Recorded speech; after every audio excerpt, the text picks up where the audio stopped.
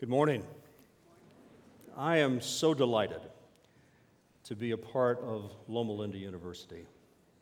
I love being here. More than half of my professional career has been a part of this university. And when I was gone at 4 other universities and other institutes, my time spent here early on as a student certainly prepared me well. I'm delighted to be the speaker because it's coming out of that genre that says our voices. So I get to give my personal testimony. In a couple of weeks, I'm going to be turning 65, and that causes me to look back. Now, I know that when I was in these pews in the fall of 1969, someone saying they were 65 or almost, I thought, that's old as dirt. And as you see me hobble up, it's not because I'm almost 65, it's because I'll never allow myself to think that way. So this is a racquetball injury and also my dirt bike with my son. And I don't plan to stop that at all. I have a real delight in being the university provost. It's an honor that I really, let me back up here, is an honor that I would have never guessed that I would have. Most of the people who see me around campus see me around graduation time when I carry the mace. And one of the things that I'm pleased to do today is to try to establish my own separate identity. Most of the time, I'm in committees and running different academic affairs and strategic planning and things like that, assessment and accreditation. Over and over at graduation, I have families come up and say, Dr. Hart, would you have a picture with us? And Dr. Hart, thank you so much for the good education we've had. And I'm often not sure what to do. I don't want to embarrass them, so very often I'll go ahead and smile and take the picture with them. Actually, the truth of the matter is, Dr. Hart, our president, is the taller, smarter one, but I'm the one who has hair, and I'm actually sweeter than he is. So. I didn't always look this old and fat. In fact, when I first came here in the fall of, first of all, this is my lovely wife, Kathleen, who is a teacher in the School of Nursing. When I arrived here in 1969, I was 6'1", 185 pounds of strong muscle, but graduate school beat me down, and I left 8 years later, 5'10" and 245 pounds. This was my wife when we met and married here. When I finally graduated, and it did take me almost 8 years. Of course, during that time, I also went and took a sojourn to study at the seminary and pastored a church and was a college chaplain during the last couple of years before I finished my doctorate. Here our first child was born. These are my lovely 3 children, each born in a different generation from a different decade, from the same wife who just wanted to raise each child as a separate one. This is the clan now with son-in-laws, and my oldest daughter is a pediatrician, and her husband is an international account manager, and her 3 wonderful sons. My second child, Jessica, is a dentist in Anchorage, Alaska. That's her dog that she's holding with a silly little sleigh gear on it. And her husband is an engineer. And my son, who is taking after me, is a football enthusiast, and he's a junior business major at Walla Walla. And my dear lovely mother, who is 92 in just a couple of weeks, is watching this morning. So, hi, Mom, I love you. And this whole family thing is your fault. You know, I really do love being here, but I hated the place when I first arrived. I really did. I came from the East Coast. There's a certain culture back in the Carolinas and Tennessees that couldn't find here. I looked for where all the moss and greenery would be in the mountains, and was disappointed with all the dust. And actually, I was shocked. It took my heart jump when, after 1 week of being here, the smog cleared away enough for me to see that there was mountains over here. And I actually thought, is that some kind of a Hollywood backdrop for a movie or something that's put there? Seriously. One of the things that really concerned me is that I came to a small graduate program, a PhD in biology, and across the campus, nobody had any idea that there was a PhD program in biology on this campus, and we felt like second or third class citizens. And to this day, you probably don't know, we have a master's degree here in geology on the campus. And so as I'd walk around, especially these herds of students moving from one class to the next, all of you who are in block programs, know that you do have a real signature on campus as you move in this herd-like movement. And it seemed like I was always going upstream or against you. And as I was walking along, I would smile at people, and no one would smile back. And I know this sounds silly, especially I'm supposed to be a dignified provost, but I actually stopped and said to myself, is there a problem with my smile? And so as I was coming here by Griggs Hall and Mortensen Hall, and a group of students were coming from the amphitheater, I gave my traditional smile, and no one smiled back, so I froze the smile, and I ran into the bathroom, looked into the mirror, and I said, oh God, now I know why they don't smile back. You know, all that muscle inflection that I thought was indicating a nice greeting, it looked more like I was wincing or I had some itch or something like that. So I've made a real habit the rest of my life of going out of my way to smile and nod at people and say hello.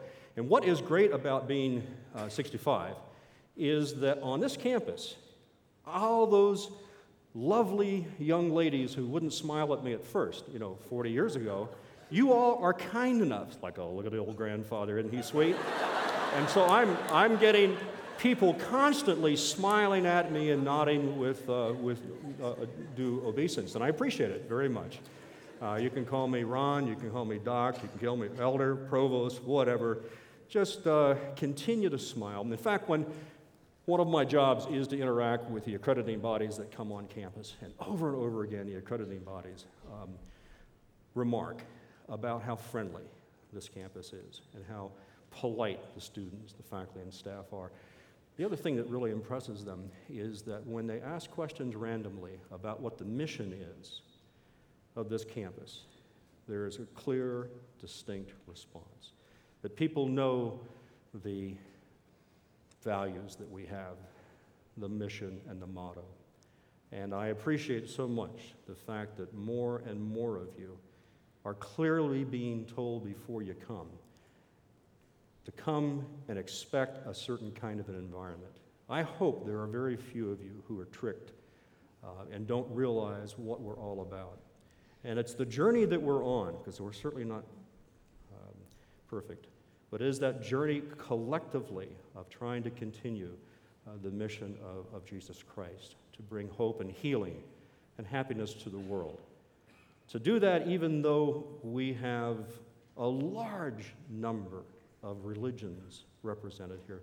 From year to year it changes. Currently we have 76 different religions coming from over 100 different countries around the world. And what's really our desire? Our desire is that you would come to this campus, and that because of the learning environment that is being established, that your relationship with your God, and you may call God by different names, but that you're God and you will come closer and closer and you'll have an intimate relationship.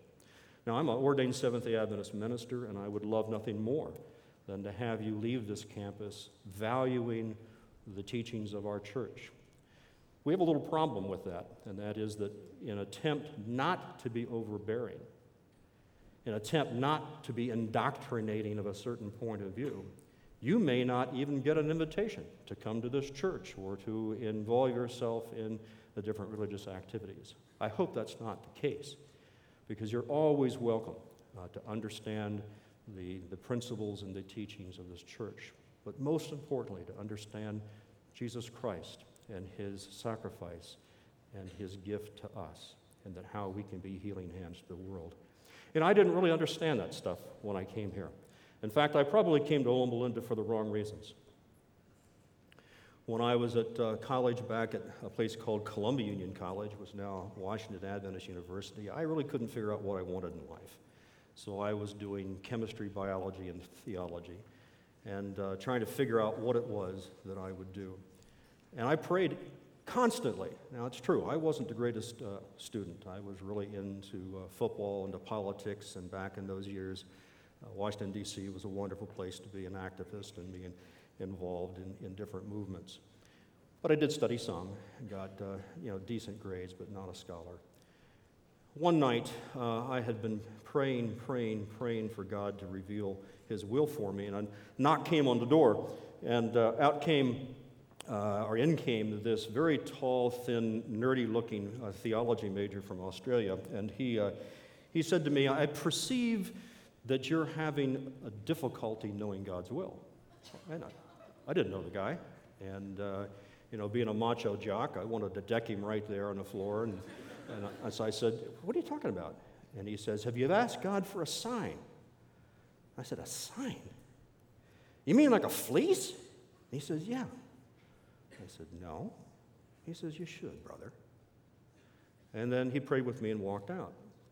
Well, I had, pretty much decided that the way of life for me was to be science. And so I was a hard studying chemistry and biology major, and I was working very hard to sort things out. And I had all these decision matrices and all these different kinds of wonderful ways of truth calculations. And I was trying to figure out what I should do. And I was tossing back and forth between going to the ministry or going into medicine. And I just wanted God to kind of give me an answer. So being the experimental person that I am, I said, well, what would it hurt to do a little fleecing? And so it was a winter night, January 1969. So I went outside, and there was snow on the ground, and I went by this little bench that looked down to Rock Creek Park, or Slugger Creek Park.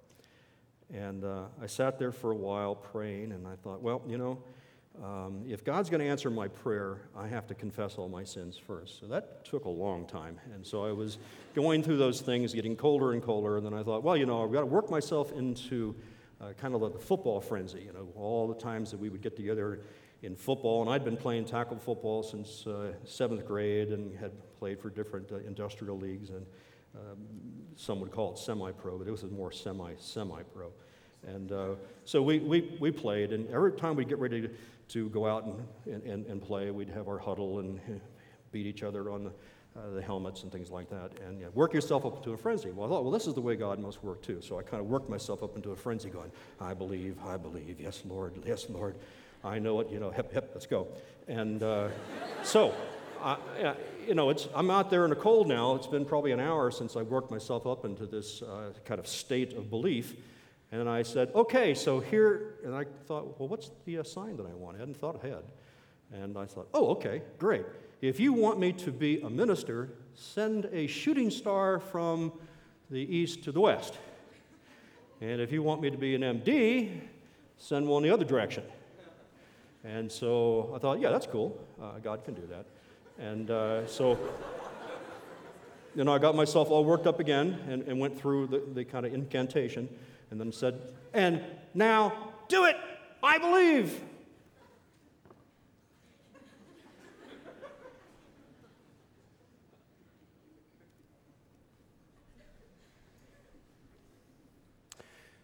Nothing happened, and I began to calculate the speed of light and figuring out how far the nearest star was, and figured out 4.5 light years would be my answer. And I thought, well, no, God could have pre-thought all this, and all this stuff could have been in motion. That night, a miracle did happen. There was no shooting star going either direction. But there was an incredible sense of warmth that came upon me. Now, in retrospect, I understand just before you freeze to death, there is this sense of warmth that comes. And I had been kneeling in the snow for quite a while, but there was a sense of holiness, a sense of God's presence that really did transcend the moment. And I came back into the dorm that night with no answer whatsoever. but I had a sense that God was close to me and cared. Some days later, I had a recruiter come, knock on my door late at night from Loma Linda and said, "Hey, have you considered graduate school?" And I said, "No, what's that?" And I said, "What do you do with that?" And then when they said, "Oh, we'll pay for your education if you come out," I said, "Oh, okay, you got my attention now." And so I came out. But I came out with a whole different attitude than I should have had. I had a bunch of faculty friends, both in theology and biology, who believed that the concept of evolution and the debate over creation was going to destroy the church. And they somehow, as a young, impressionable, gung-ho student, in fact, all the personality tests had me as a guardian. I should have been a Marine. The kinds of things that they pumped me up to, they wanted me to become the crusader for creation and destroy all the evolutionists. In fact, this is not kidding, and I loved the people who inspired me this way. I think they were wrong, but they were wonderful people. They actually identified professors here at this university at Andrews also, who they believed were evil angels. They were agents of Satan because they belonged to the group that supported evolution, particularly long ages and things like that. And so my motivation to come to this campus was to learn creation science and destroy the evolutionists. Now, I'm not sure if that's wrong for everybody. It was certainly wrong for me. And I came out, and more as I studied the science and studied the people, there was conflict in my mind. Because actually some of the individuals who themselves were identified as Satan's evil angels to me, I got to know them and find them to be Christ-like people who differently viewed things like the age of the earth and how much evolution is or is not acceptable within a biblical worldview. More and more I would see that good-minded people who were motivated to protect the Scripture, motivated to protect God's reputation, were going into the sciences to disprove evolution to the point that all they wanted to do was study evolution enough to find the first weakness so that they could quickly say the whole thing is to be thrown away. Those attitudes bothered me. And so I went on a trek in my life that was very dangerous and one that took me through some dark, dark times. I began to say, if I am going to disprove evolution, I have to first know it better than anyone else first. I cannot make decisions based as an outsider point of view. So I began to study, did a postdoc, visiting professor with one of the world's leading evolutionary biologists. I spent a number of years with graduate students from this campus at the Darwin Station in Ecuador. I got to meet some of the world's leading evolutionary biologists and found that so many of them were Christ-like, so many of them were seeking truth, and that so many people on the other side of the fence also were seeking truth and Christ-like, but the conversation between them just never seemed to be appropriate. And I went through some very, very dark hours. I published papers in the Journal of Evolution, Plant Evolution, Animal Behavior. I've looked at speciation in a wide variety of organisms. I've had graduate students looking at molecular systematics among endangered species of iguanas, marine iguanas, land iguanas, have studied fish in Java, deep-sea fish out of Hawaii, a number of different organisms trying to understand evolutionary mechanisms. And all along, especially as the information seemed to be more and more compelling that much evolution has occurred since the origin of life, God never abandoned me. And in fact, if I could spend the next couple of hours sharing with you the miraculous events that God has allowed me to experience, miracles of healing.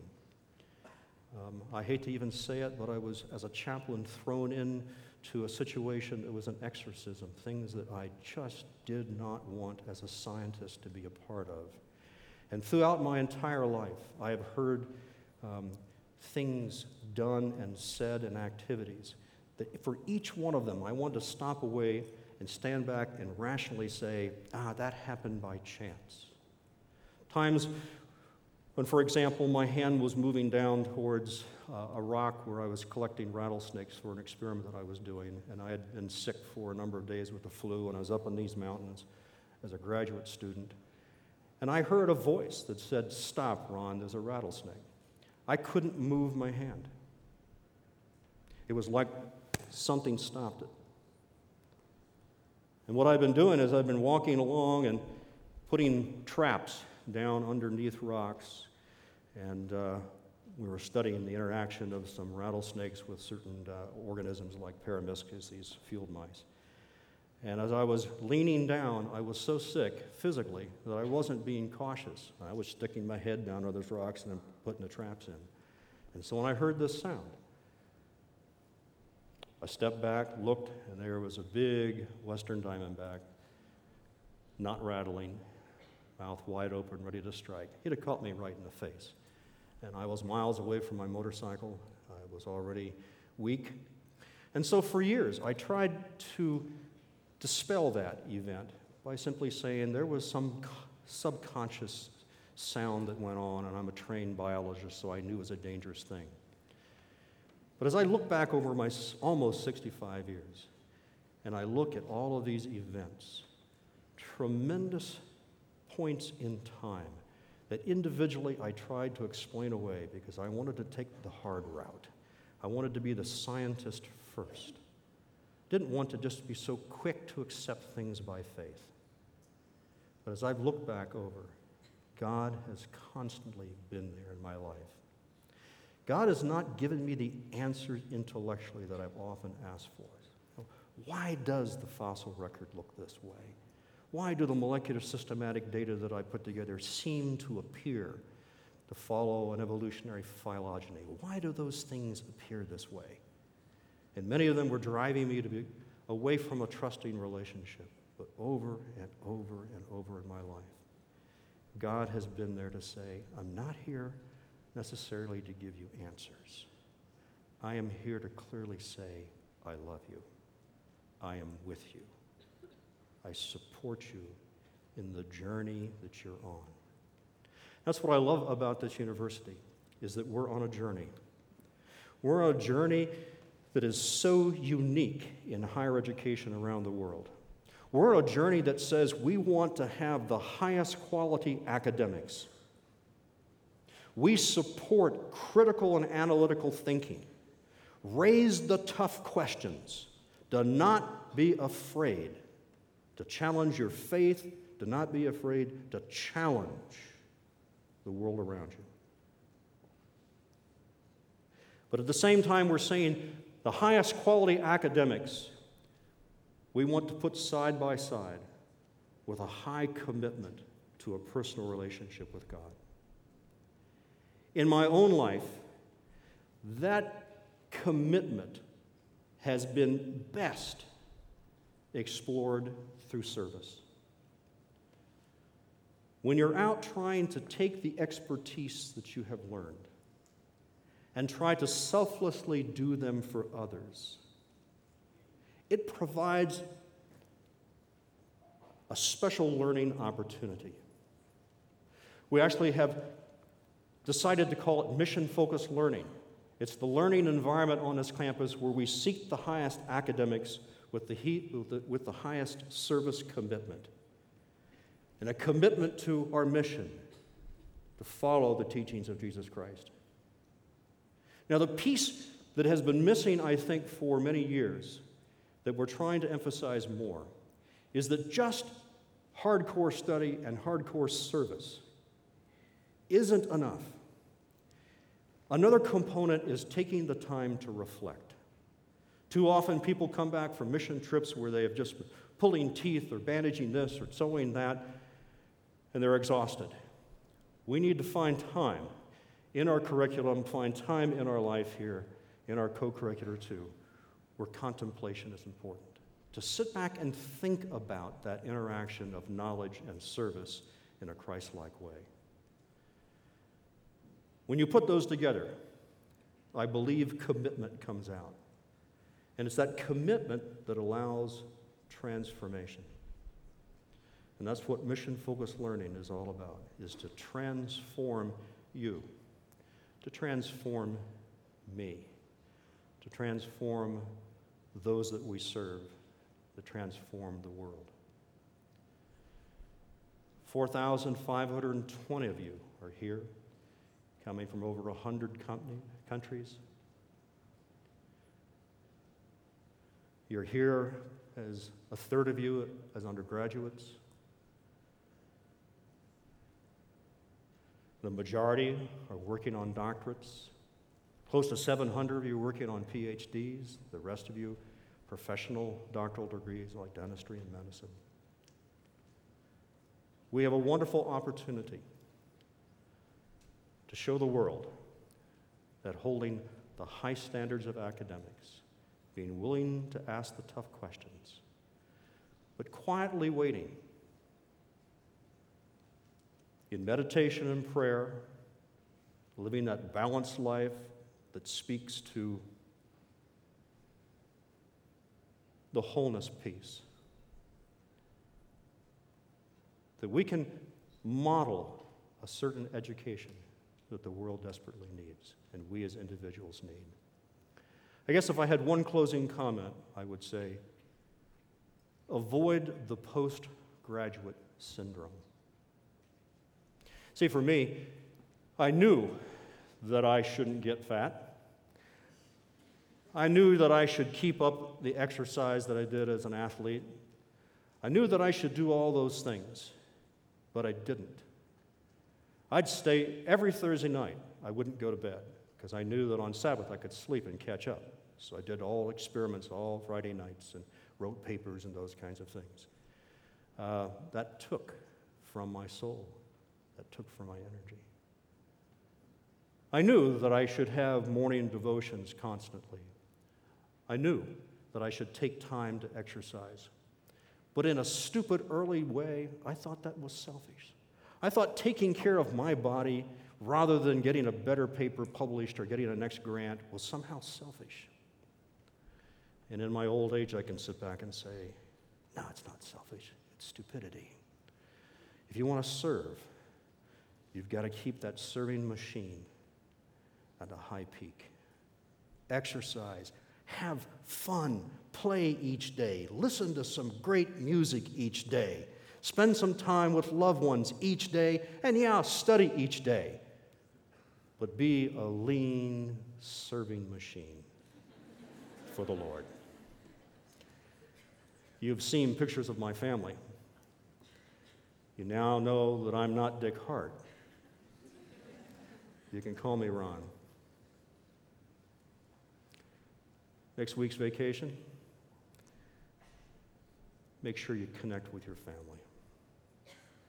Tell your parents, your siblings, your parents how much they mean to you. And know that you mean so much to us. Let's pray. Almighty God, for those who seek answers, I pray you'll give answers. For those who you choose not to give answers, then give, as you have to me, a special measure of feeling your presence miraculously in their lives. Grant them wisdom and success and safety and wonderful lives of joy.